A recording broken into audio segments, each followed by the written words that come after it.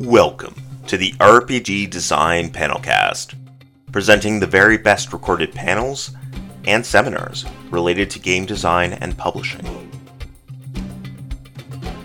These panels have been made possible thanks to Double Exposure and their game design convention, Metatopia, at Metatopia Online 2020. These panels have also been made possible thanks to the kind contributions of the panel speakers and moderators at this event. Now, let's get to it. Episode 305, Lowering the Barrier to Entry for New Players in Trad RPGs. Presented by Will Sobel and Beth Rimmels.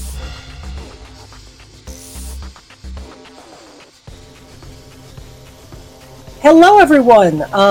This is the Metatopia Online panel for Lowering the Barrier to Entry for New Gamers in Traditional RPGs. I'm Beth Rimmels, and I'm Will Sobel. So, one of the reasons why I was interested in doing this panel is because I am currently designing a game, Awesome Eights, to tackle this exact topic. And also, in addition to doing game design, I've been a Envoy Herald, so teaching games to people. And I've been a store coordinator for various organized play programs. So teaching people how to play new games, and especially people who are absolute newcomers, is something I have a lot of experience with, and it's a passion of mine. Will, why are you here? So I am a designer as well. I also work full-time for Green Ronin, and I run demos and stuff like that for various Green Ronin games at conventions. But the one that got me kind of interested in this particular topic was that I run demos for Green Ronin games at trade shows. So for like retail partners and other game publishers and designers and stuff like that.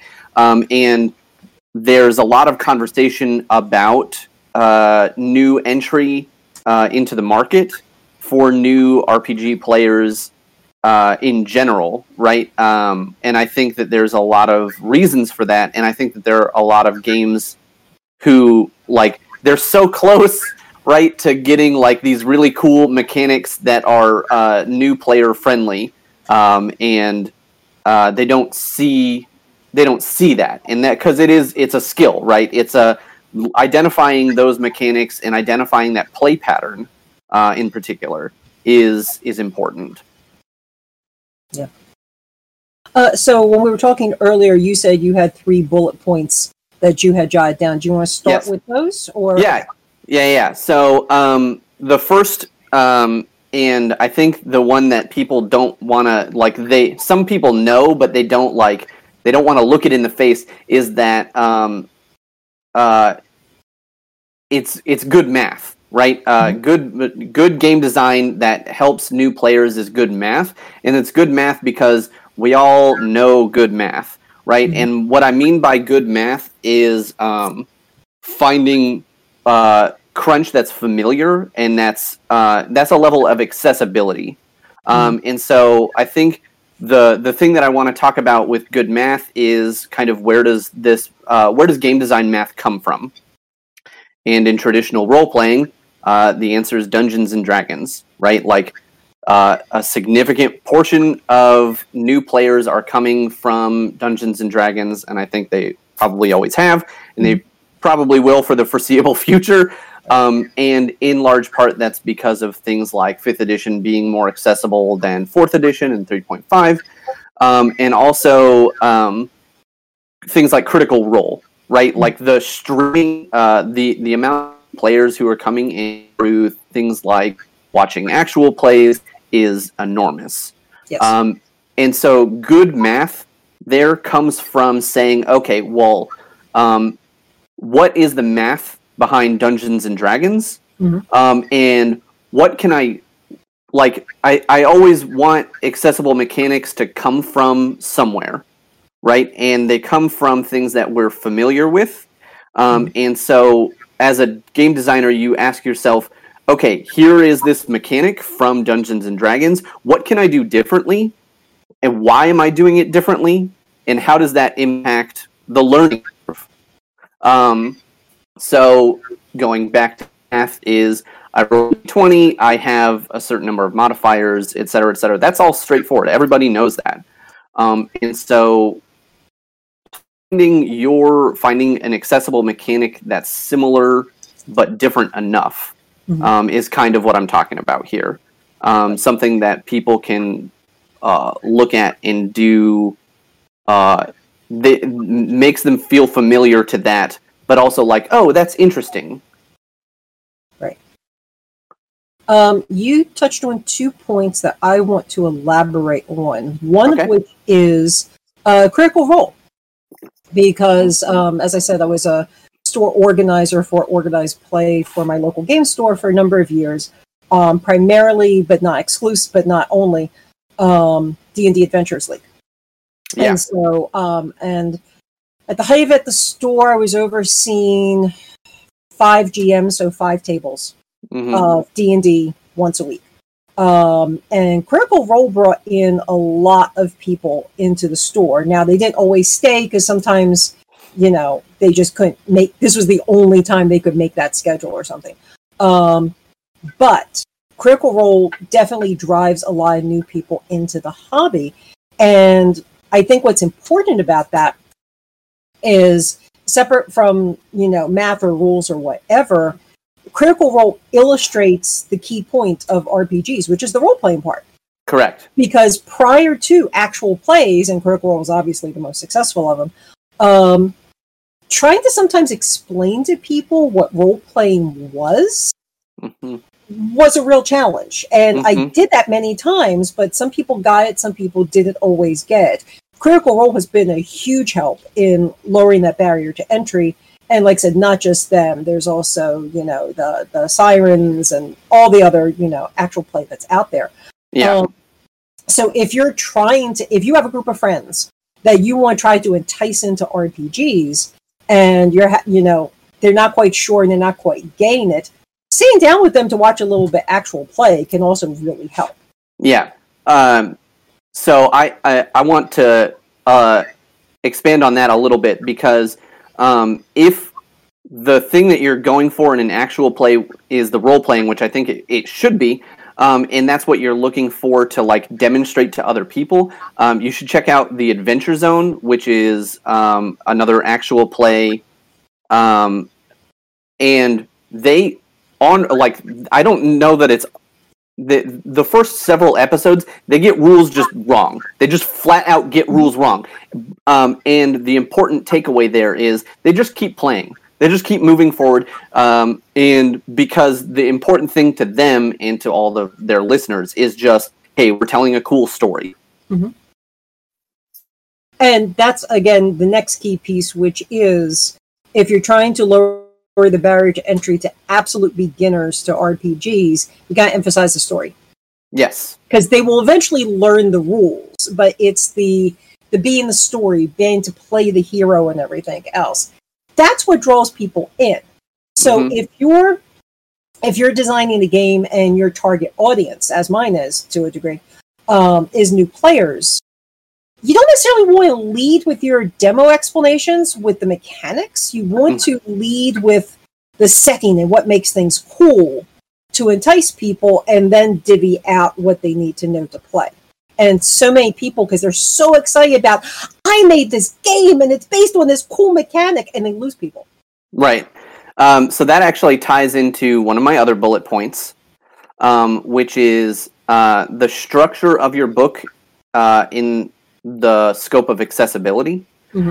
And so a lot of books now are written with this weird structure of not weird structure, it's a very traditional structure, but it makes it feel like you're reading a textbook, right? The third page has 6 tables, and there's all kinds of math and choices and stuff like that, and that's fine and that works. I think it does turn a lot of people off because they're there for the story. So structuring your book, the way that you present information, making it feel more like you were saying, where you're putting the story first and you're saying, here's what role-playing is. A lot of books now have this structure where it's, here's, half a page about what is role-playing.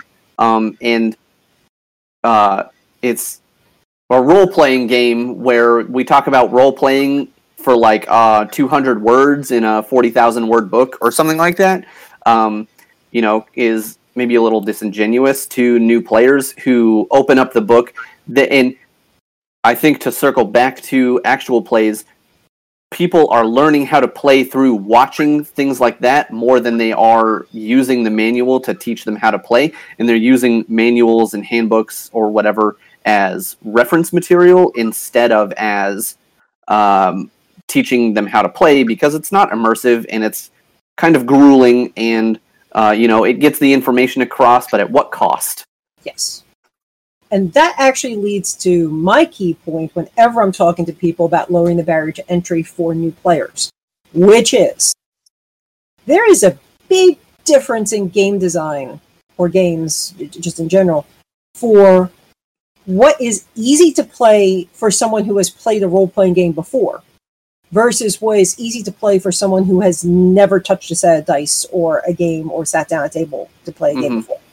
Yeah. And unfortunately, I find a lot of game designers are designing the first, which is great. I mean, we need those too. Mm-hmm. But they think those are designed for the second. Yes.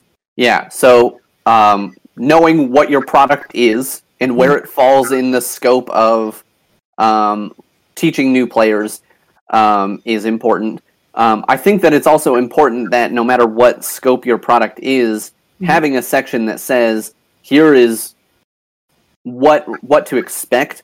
Like I like the using things like lines and veils and such like that, not to just set the expectation of what kind of content I'm looking for, but if I'm playing anything other than D&D, I use a similar proposal to say, hey, this is what this game is.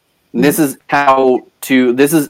I like to lead with, this is how you're successful in this game, because that's what makes the players feel good, right? Like, is succeeding.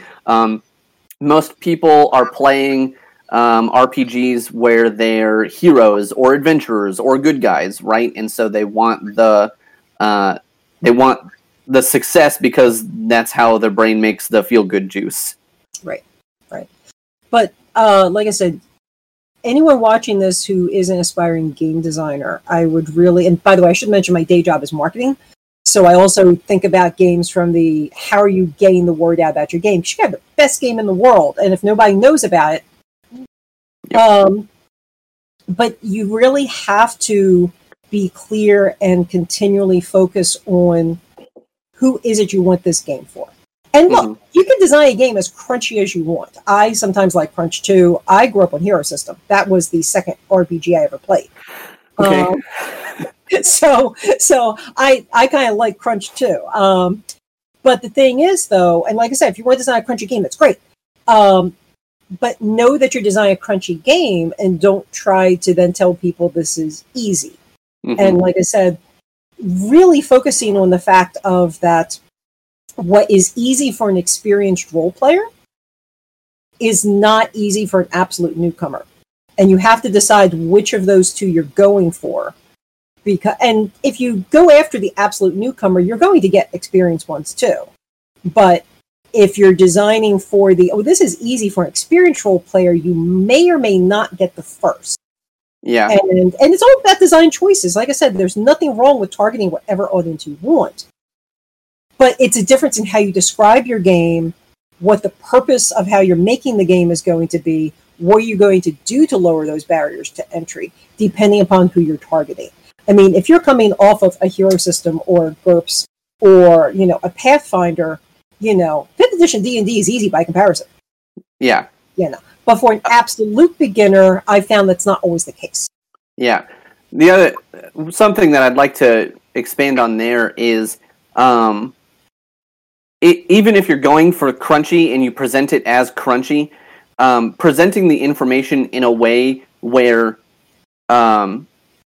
your players naturally learn the crunch over a or so, also super important. That is not always necessarily up to the designer, it is up to the game master.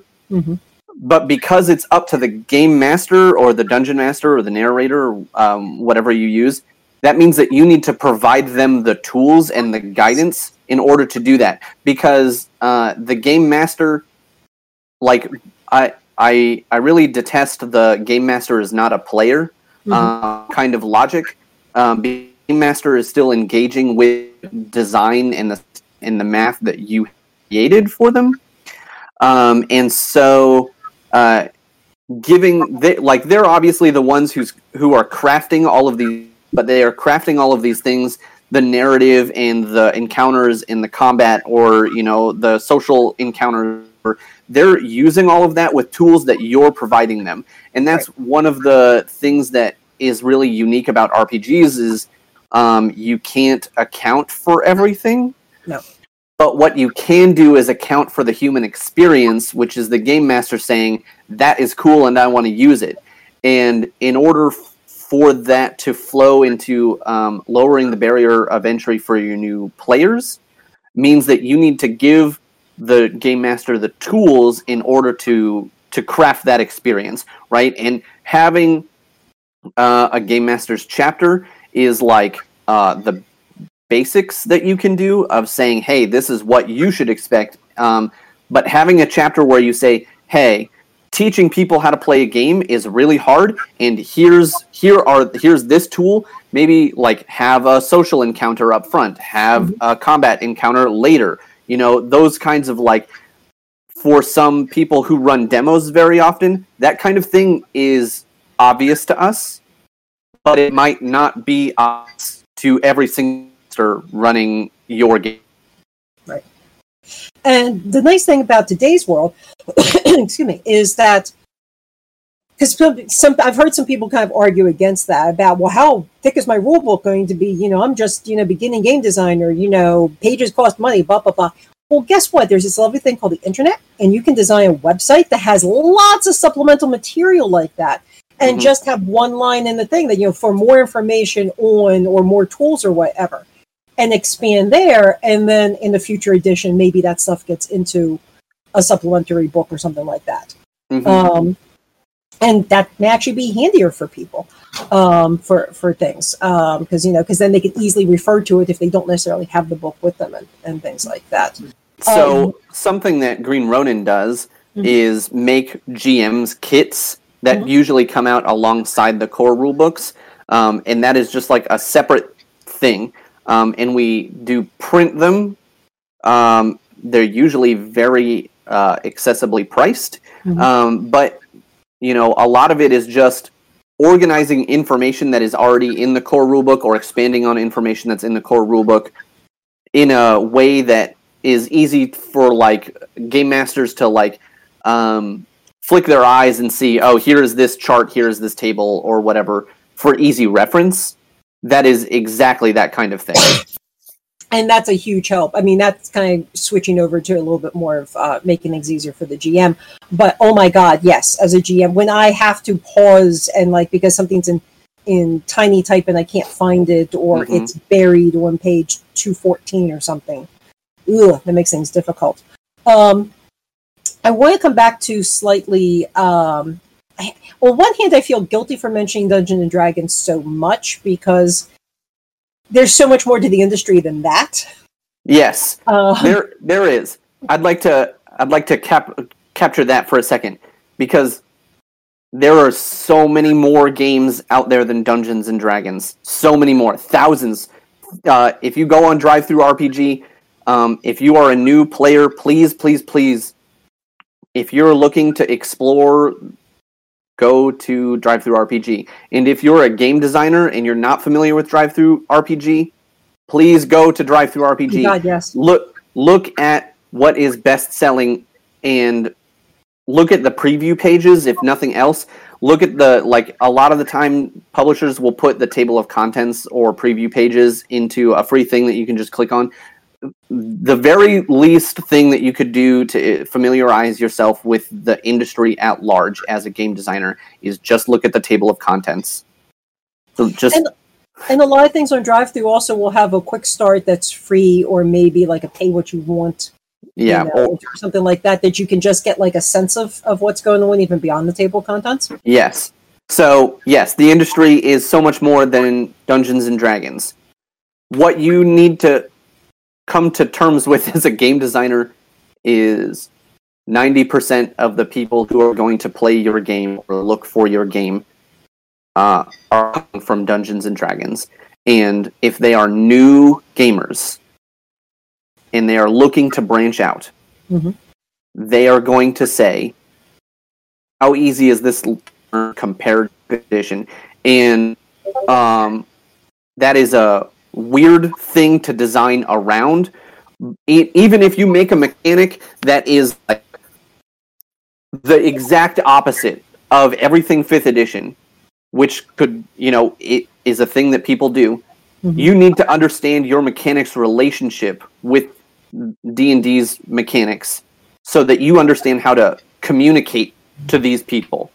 You can do things super differently. You can do things but the farther away that you get from 5th edition, the more you need to understand how to communicate the differences to new players. And game design boils down to two things. One is communicating the rules, and 2, math. And I have a... Yeah. Sorry, can I bring in something from the chat? I'm your friendly disembodied voice, Sarah. Hi, Sarah. So one person had said a bit ago, exactly that, Beth, do not think you can judge easy when you've been playing RPGs your whole life. So I think that's a comment, but I think it's an interesting question of what do you do, how do you get around, how do you act like a naive reader or a naive player? And then another question that I'll throw out, or again, kind of a comment that I think is relevant, I've actually found a large party of players who find supplements not accessible, like I'm not going to read all that. So 2 things from the chat to keep in mind as your conversation's flowing. Yeah. And I was going to say, actually, one of the things I'm designing with Awesome 8s is to make it, and don't get me wrong, I'm a huge reader, and my day job is marketing copywriting, so I'm word girl. But I'm trying to design it so that people have to read as little as possible to get into the game. And I have proof of concept for that, but I don't want to just talk about my game. And I lost the thread of what I was going to say next. I'm sorry. You go, Will. So I'd like to... I have a rebuttal to the first comment there of to something to the atmosphere of you can't say that it's easy to learn if you've been playing RPGs your whole life. And you know what? That is 100% true. It's also why you shouldn't be the only person reading your game. Before you do anything with it, like there's writing, editing, playtesting, beta readers, all that kind of stuff. And the section beta readers here is you write the thing up and you do it so that you think that it's as accessible as possible. And surprise, it's not. Because as people, we have bias, right? Like that's just how that goes. And so what you do is you get other people to read, and I always try to get as many people on as many different levels of familiarity as I can, where sometimes I will give it to friends or family who are not gamers. And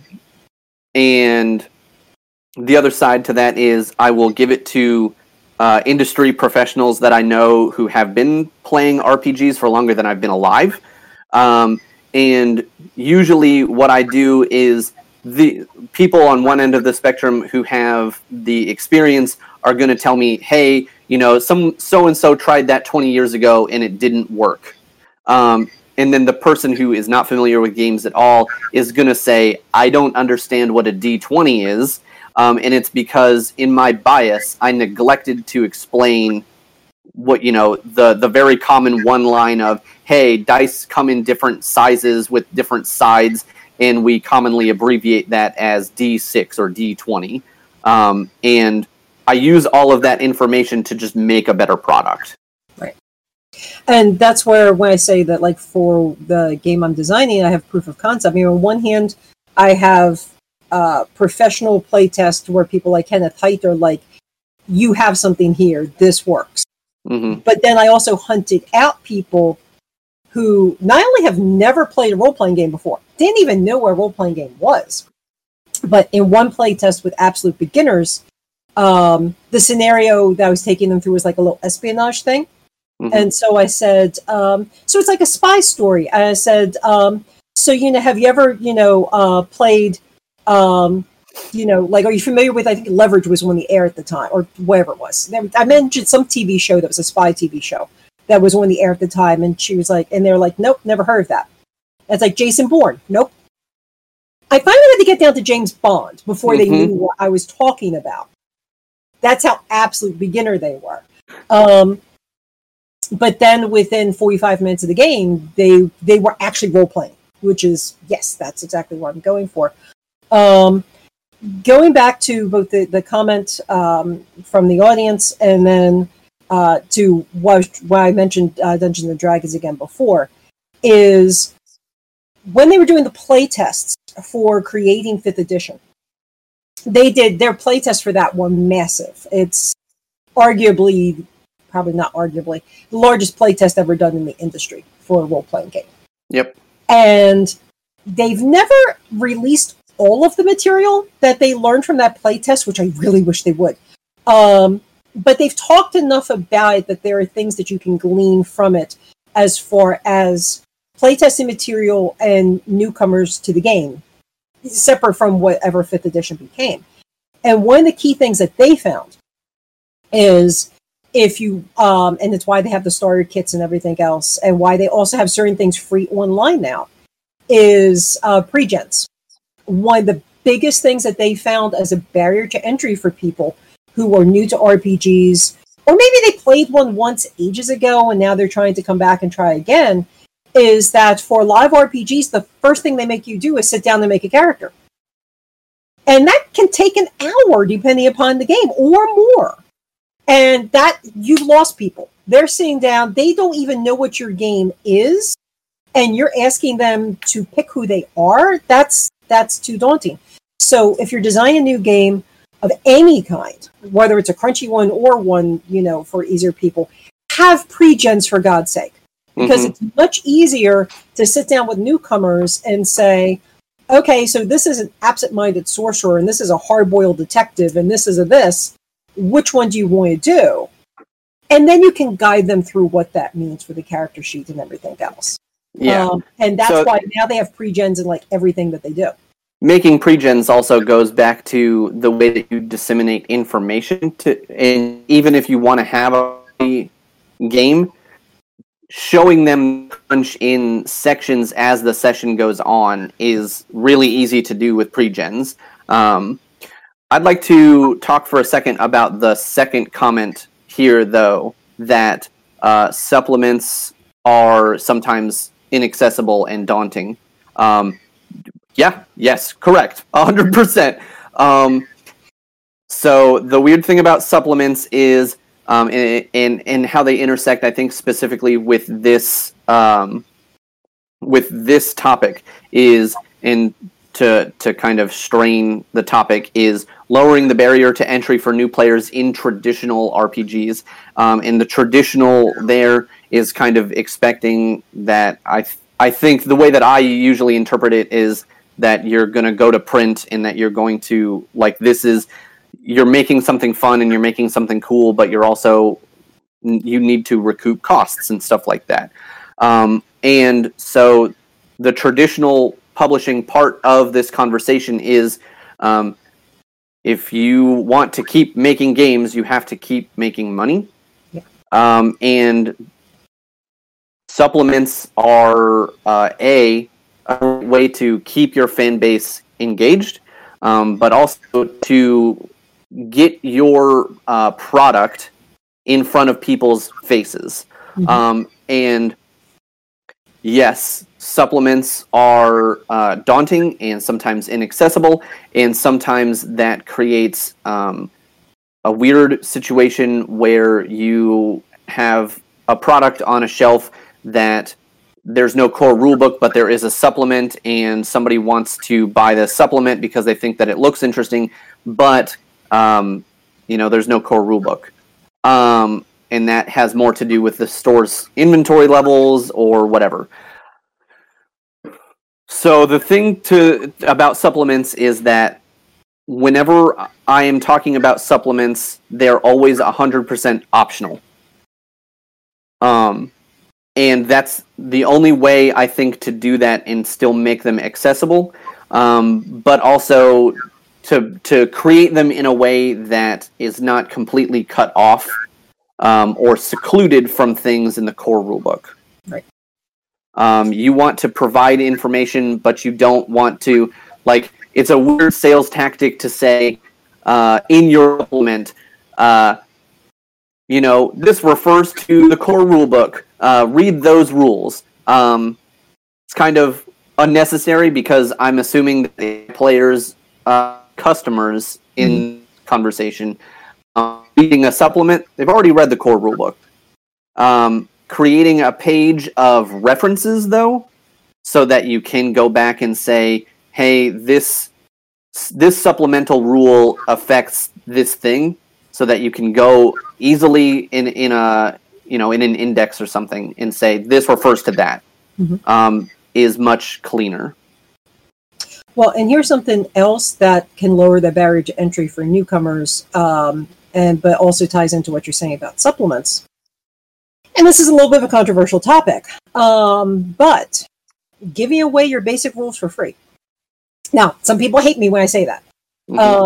But there are some really successful places, companies that have been very successful with putting a very stripped down version of their rules for free on their website. Now, if you're going to do that, the marketer in me says, make sure you capture the people who download that, email or something like that, so that you can engage them as a future customer or anything else. And I'm not saying give away the whole, store. But just, like the basic, like there's the D&D basic rules on WotC's website. Privateer Press has their rules entirely online for War Machine and Hordes. And so technically you can try out the game with, whatever you want at home. Of course, they're also trying to entice you to buy the minis. That's where they make the bulk of their money. Yeah. But several other companies have done that, where there's a very stripped down basic version of the rules, which can help with the situation of, hey, I'm browsing my game store. Hey, the supplement looks cool. I don't know, but the core rulebook isn't here. I don't even know if I like this. If there's a line in that supplement that refers you to that where they can kind of skim it, you can then maybe get a sale out of that. Because this is kind of cool. And then they're going to end up turning around and saying to the store owner, hey, by the way, can you order me a copy of the core rules? Whereas they haven't seen anything, it's much harder. So I'd like to, using this conversation, I'd like to go back to something you said earlier in the panel about quick starts, because that's exactly what quick starts are, right? Is a very stripped down version of your rules presented in a way to say, here is how you should play this game. And usually, I think most quick starts that I see are between 10 and 20 pages. Quick starts, especially PDF quick starts, are this very magical, that is a taste of the book. And so the idea is, here are some very basic mechanics, here's some very basic lore, here are pre-generated characters, and in some cases even, here's an adventure. So my favorite one that does this is Swords Fall. I don't know if you've heard of Swords Fall. I've heard of it, but I haven't read it, no. So there's this really cool quick start for Swords Fall, which is fantasy. I'm pretty sure that the proper term that Swords Fall uses is African futurism, but it's the quick start that you can get on their website or drive-through maybe. But it comes with pre-generated characters, and it comes with an adventure, and the adventure is super short, but it doesn't give like the traditional combat mechanics, and instead it's a rap battle. And it is the most engaging quick start I've ever seen, and that the design of that product is like mind-blowingly fun. And that quick start up. Huh? Is that Jerry Grayson by any chance? I don't believe so. Okay. I don't remember his name. Brandon, I want to say. Anyway, one of the things that does is the communication this game is supposed to be in this quick start is like, it's so fun and engaging. Game design is not just the math of, how often are you going to succeed in your dice roll. It is also the design of presentation of information and how you get people engaged with those math mechanics, right? And by being like, everybody has, these moves, right? And they're either openers or finishers, and you use those moves to create your rap. Is just like, it's so fun. But that's kind of like, giving away your rules for free and engaging your customers engaging your players with easy ways to get a hold of a taste of your game. Right. And that's the trick. Like, the engagement is crucial, because like I said, then that's why you don't want to plunk somebody down where you have to read a 200-page book, to figure things out and make a character and all that. Pre-gens, ways to chunk down the information into bullet points and bite-sized stuff. Yep. Once you have them engaged, they'll look at all kinds of other stuff later on. But you gotta get them in the first place. Right. And to circle back to how this interacts with supplements are inaccessible. Yes, this is a long way of saying, yes, you're 100% correct, but there are ways to design your supplements or your supplemental material in ways that you're still going to engage with people, and that's finding the correct section of your player base. So the other part of this conversation is not every supplement is for every one of your players, and that is weird to say out loud as a business model especially. But we also know we have market research that suggests that not every one of your players is going to buy every supplement, and that needs to be okay. And what you should do is say, this particular supplement is for game masters, or this particular supplement is for, people who love playing wizards, and that turns into things like, this is a campaign book, or there's Book of Fiends, which is a 5th edition supplement that has a bunch of pre-statted out demons and devils and fiends and class options for like warlocks, right? That supplement is not for everyone, and that's okay. And all you need to do is say, hey, this is the warlock I'm playing, GM the relevant, bits of text, and that's it. And I think most importantly, and I know that I keep saying this, but that has to be okay, right? You cannot attempt to make a supplement for every single one of your fans. It just doesn't work. And you also may want to think about how you're packaging your game, because traditionally the model for the industry has been, you release a core book, and then you release, the campaign setting or several campaign settings if it's a universal system, various supplements and blah, blah, blah, blah, blah. And it can quickly become this, huge shelf that even just to look at in a game store can be daunting for a newcomer. Mm-hmm. One of the brilliant things that Pathfinder did was the beginner's box, which then WotC copied with the starter set and then the essentials set. And WotC, by the way, was smart when they came out with the essentials kit, because while it was completely separate and did slightly different things and introduced some new ideas like how to have a companion so you could technically do a RPG between just a GM and one player. Mm-hmm.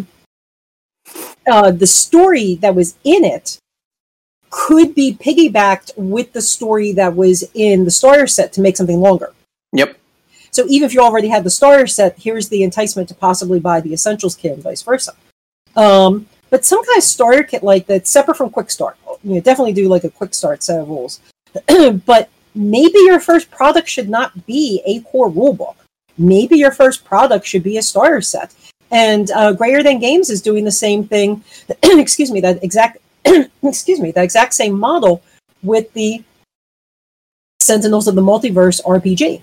Mm-hmm. They released the starter kit. They did the Kickstarter for the full thing, which is now shipped out to players. I'm waiting for it to end up on shelves for regular people, because all I have is the starter kit. I want the regular book. Right. But that's, just because the business has always done it like this doesn't necessarily mean you should do it that way if you're trying to lower that barrier to entry.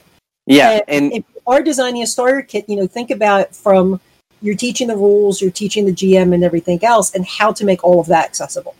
Right. And I think an important thing to talk about in that is your customers, your players aren't engaging with your game the first time that they read the rules. They might be engaging with your product for the first time when they open the box or when they look at the box on the shelf at a store. Depending on, if you go to the Kickstarter model or, you go straight to distribution or what have you, or, you are just doing Drive RPG, there's an engagement level that you have with these people the first time that they even see the name of your product or they see the cover art. Right. I was talking with Daniel Fox with Zweihander recently about the Freedom in Flames Kickstarter campaign and how the cover art for that campaign took months to put together because he knew that the cover art was what people were going to engage with the first time, right? Because he did a Kickstarter model. So whenever they see the image, that's the first impression that they're going to have. And so much care and time went into that cover art just because he knew it was the first time that they were engaging. That's design. That's design in its kind of cover design or graphic design, but it's still design work. If you're making one of these boxes and people pull the lid off or something and they see this mess of, books and papers and stuff, that might be daunting too. So having a little, hello greeting paper inside your for your box that says, "Hey, these are what all of these things are." You're holding this booklet in your hand, and it contains an adventure. And you're holding this booklet in your hand, and it contains the rules. And then there are these loose sheets and dice. And having a little page right when they open the box that says these are what all these things are is kind of comforting. Yeah, a little start here, instructions. Sarah, just wanted to touch base with you. Are we having any questions or comments or anything like that? Because we're coming up on 20 minutes left. Not a lot. The person who had talked about supplements potentially being inaccessible clarified that they were specifically responding to talking about websites, so it's not just printing costs. And then someone shared the link for Swordsfall. Oh, gotcha. Nice. Yeah. Thank you very much for sharing that link. So, having supplements on your website, yeah, it's a little weird. I tell people kind of that if you're putting information on your website, even distilling that into a PDF and putting it up on DriveThru for free or whatever, it is not only good accessibility, but it's kind of good common sense because people go to DriveThru RPG because they have other RPGs in DriveThru RPG. They want to keep the library consolidated. Putting stuff into channels where already are is super smart. It's kind of why Kickstarter works better than things like, Indiegogo, because already on Kickstarter. So it's not a bad thing to do, to just put it in multiple places. Mm-hmm. The supplement thing is a tricky issue, and that can actually go into an entirely different panel topic on the business model for the RPG industry, which I think is long overdue to be reevaluated and tried to come up with something different. I have not figured that out yet. I'm not that smart. Mm-hmm. But it is a tricky business model of that, you keep selling supplements, and then eventually that can break your rules or make your rules so bogged down, and and then sometimes it's too daunting, as you said, for newcomers to come in. Like I said, I used to hang out at this one local game store a lot, and you would see all the time the new people come in, and they would sometimes, not always, but navigate to the games that had the least books because it was less daunting to them. Yep. So it is a tricky proposition. Yeah. We had another question just come in. An actual play video isn't the same as a tutorial video. Are both necessary, and you prioritize one over the other?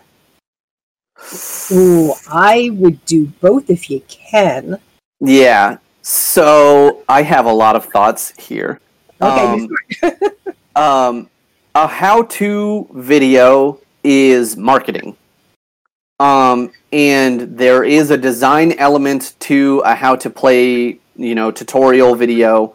I have attempted to put a number of tutorial videos together for some Green Ronin products. Some of them turned out fine, and some of them didn't. In the age of actual play, I don't know that tutorial videos are as necessary as they used to be, but it is still super easy to put together and do in a way that a lot of people won't even buy your book unless they can see it. They don't want to read, 60 pages of rules. They just want to see somebody do it so that it clicks for them. I think that actual plays have stepped on the toes of how to play videos. However, or actual plays have stepped on the toes of how to play videos. However, most actual plays are done by third parties or in partnership with other people, which means that you are not 100% in control with where those videos go or where those videos live. Or what content is always in those videos. And so that is a good enough argument for me that having a tutorial video that you can host on your website or that you can host in the little description part of your DriveThruRPG product page are all really good ideas. And if for no other reason than you're in control of that. And I'm going to add on to that, which is a reason why to have a tutorial. Which to prioritize is tricky. It's a little chicken and egg. But why to have a tutorial video or videos? Because I would actually suggest maybe you do them as short segments. I mean, it's going to depend upon your game and how your game works and everything else. But maybe for as much as you can, make them, quick, short shots. So people who are a little confused by something can go straight to that. Actual plays are almost always several hours. So that's going to be a little, again, useful, but also can be a little daunting for people if they just want to get a sense of something. Yeah. But the other reason why it's good to have a video is people learn in different ways. Not everybody learns well from reading. And particularly if a person is dyslexic or something like that, whereas if they're seeing a video, for a certain chunk of your audience, that's going to be much more appealing. And that's going to be much more accessible to them. So again, lowering barriers to entry. And also too, it's not just as far as like dyslexia, visual issues. We're getting older as a group. A video that somebody can listen to or a podcast version of it or something like that is much more accessible to someone who has low vision or is blind. Mm-hmm. Because that's another aspect of lowering the barrier to entry, because there are a lot of people who would love to play RPGs, but due to disabilities, it's not always easy for them. Yep. Yeah, and that's a missing piece of the marketplace. Yeah, I've been sitting on another question in the chat about audiobooks. Do you think there's a good way to implement audiobooks in RPGs? God, I wish, because I have had many eye surgeries, so audiobooks are now a big part of my life. They never used to be. I would love to see more audiobooks in the game industry. That said, rulebooks as audiobooks are a little tricky because that reference factor is difficult. Yeah, there's also a lot of like tables and charts and stuff like that don't translate well into audiobooks. So Green Ronin, we do audiobooks for our fiction line. And so we have that kind of, experience. But even with that, like, it's so hard to consider, because layout, is an important factor, and sometimes hearing somebody emotionlessly read, again, to go back to the textbook reference, just some like reference material or math or something like that is just not super translatable into an audiobook. Oh, even worse than that is using a PDF reader. Mm-hmm. Which, when I was running certain campaigns at the store, like I said, for organized play, but while still recovering from eye surgeries, that was the easiest way for me to learn what I needed to do. But man, was that torture. Because you're talking literally a mechanical voice with no inflection and putting it all in the wrong place.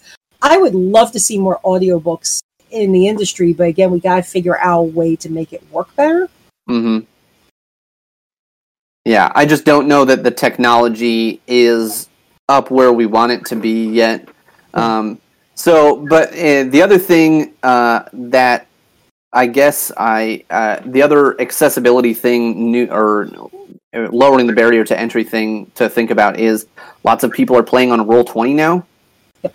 And getting your product up on Roll20 and getting together with that team to learn how to, program what weird dice needs you need or you have, or putting your character sheet up there to automate character creation, like thinking about things like that are going to help your design structures, because that is another way that people are learning right now.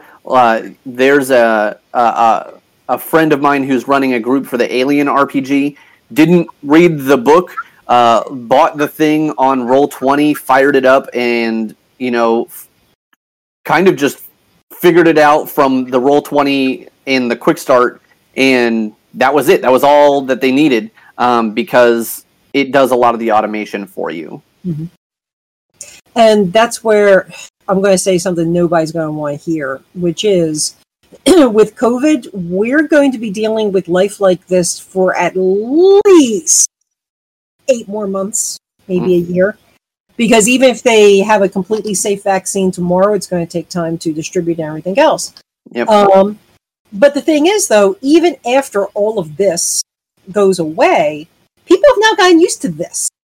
Mm-hmm. And now it's much easier for, my weekly gaming group. It's easier for people who moved away to play in the group again. Yeah. Because before we did everything face to face. So again, think about, think about Roll20 if that works for you, but also think about, if you're doing a game that doesn't involve a battle mat, do you need a Roll20? Can you play the game over Zoom? Mm-hmm. I mean, think about these things, or Discord, know. It's all going to depend upon your game, but start thinking about these questions. Yeah, there's more accessibility. There's a lot of weird design space in like board games and war games that have adapted to technology way faster than role-playing games. And so looking at stuff like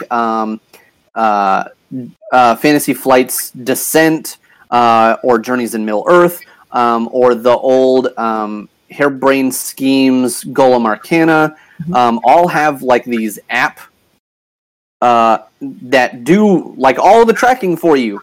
Your input, your thought, the math that the players have to do in those games is so small because it's all automated. And thinking about things like that, like as a designer, it's how do I communicate the information of my game as easily as possible, but also how do I make the thought process easy? There's lots of crunchy games out there who compile their information in really easy and pleasing ways so that it is crunchy, but you don't have to think about it. Yeah. And so adapting to technology and, partnering with a web developer to make a website or an app that might, make your structures easier or your math easier are super, super easy ways to lower your barrier of entry. Which actually reminds me of one weird little thing that it's weird because I'm always surprised how many people don't know this. But when you're talking about somebody who's never played a game before, if you're sitting at a physical table, the easy thing to do is if you need dice, you can loan them dice. Now that people are playing remotely, there is a little bit, and particularly depending upon where you're playing, you may not necessarily have a dice bot or something like that. Pretty much any smartphone, you don't even necessarily need a dice app. You can literally just say to the phone or put in the thing, roll me a D100 or roll me a D20, and it'll do it. Mm-hmm. But that's a weird little trick that surprisingly a lot of people realize. And again, that if you've got a phone, you have dice. Mm-hmm. It's that. I mean, unless you're doing like a weird, complicated dice, mechanism. Sure.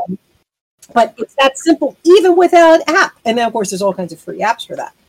But that's been a stumbling block that I've come across with people, and I'm like, no, just take out your smartphone. Hey Siri, roll a whatever, and it'll do it for you.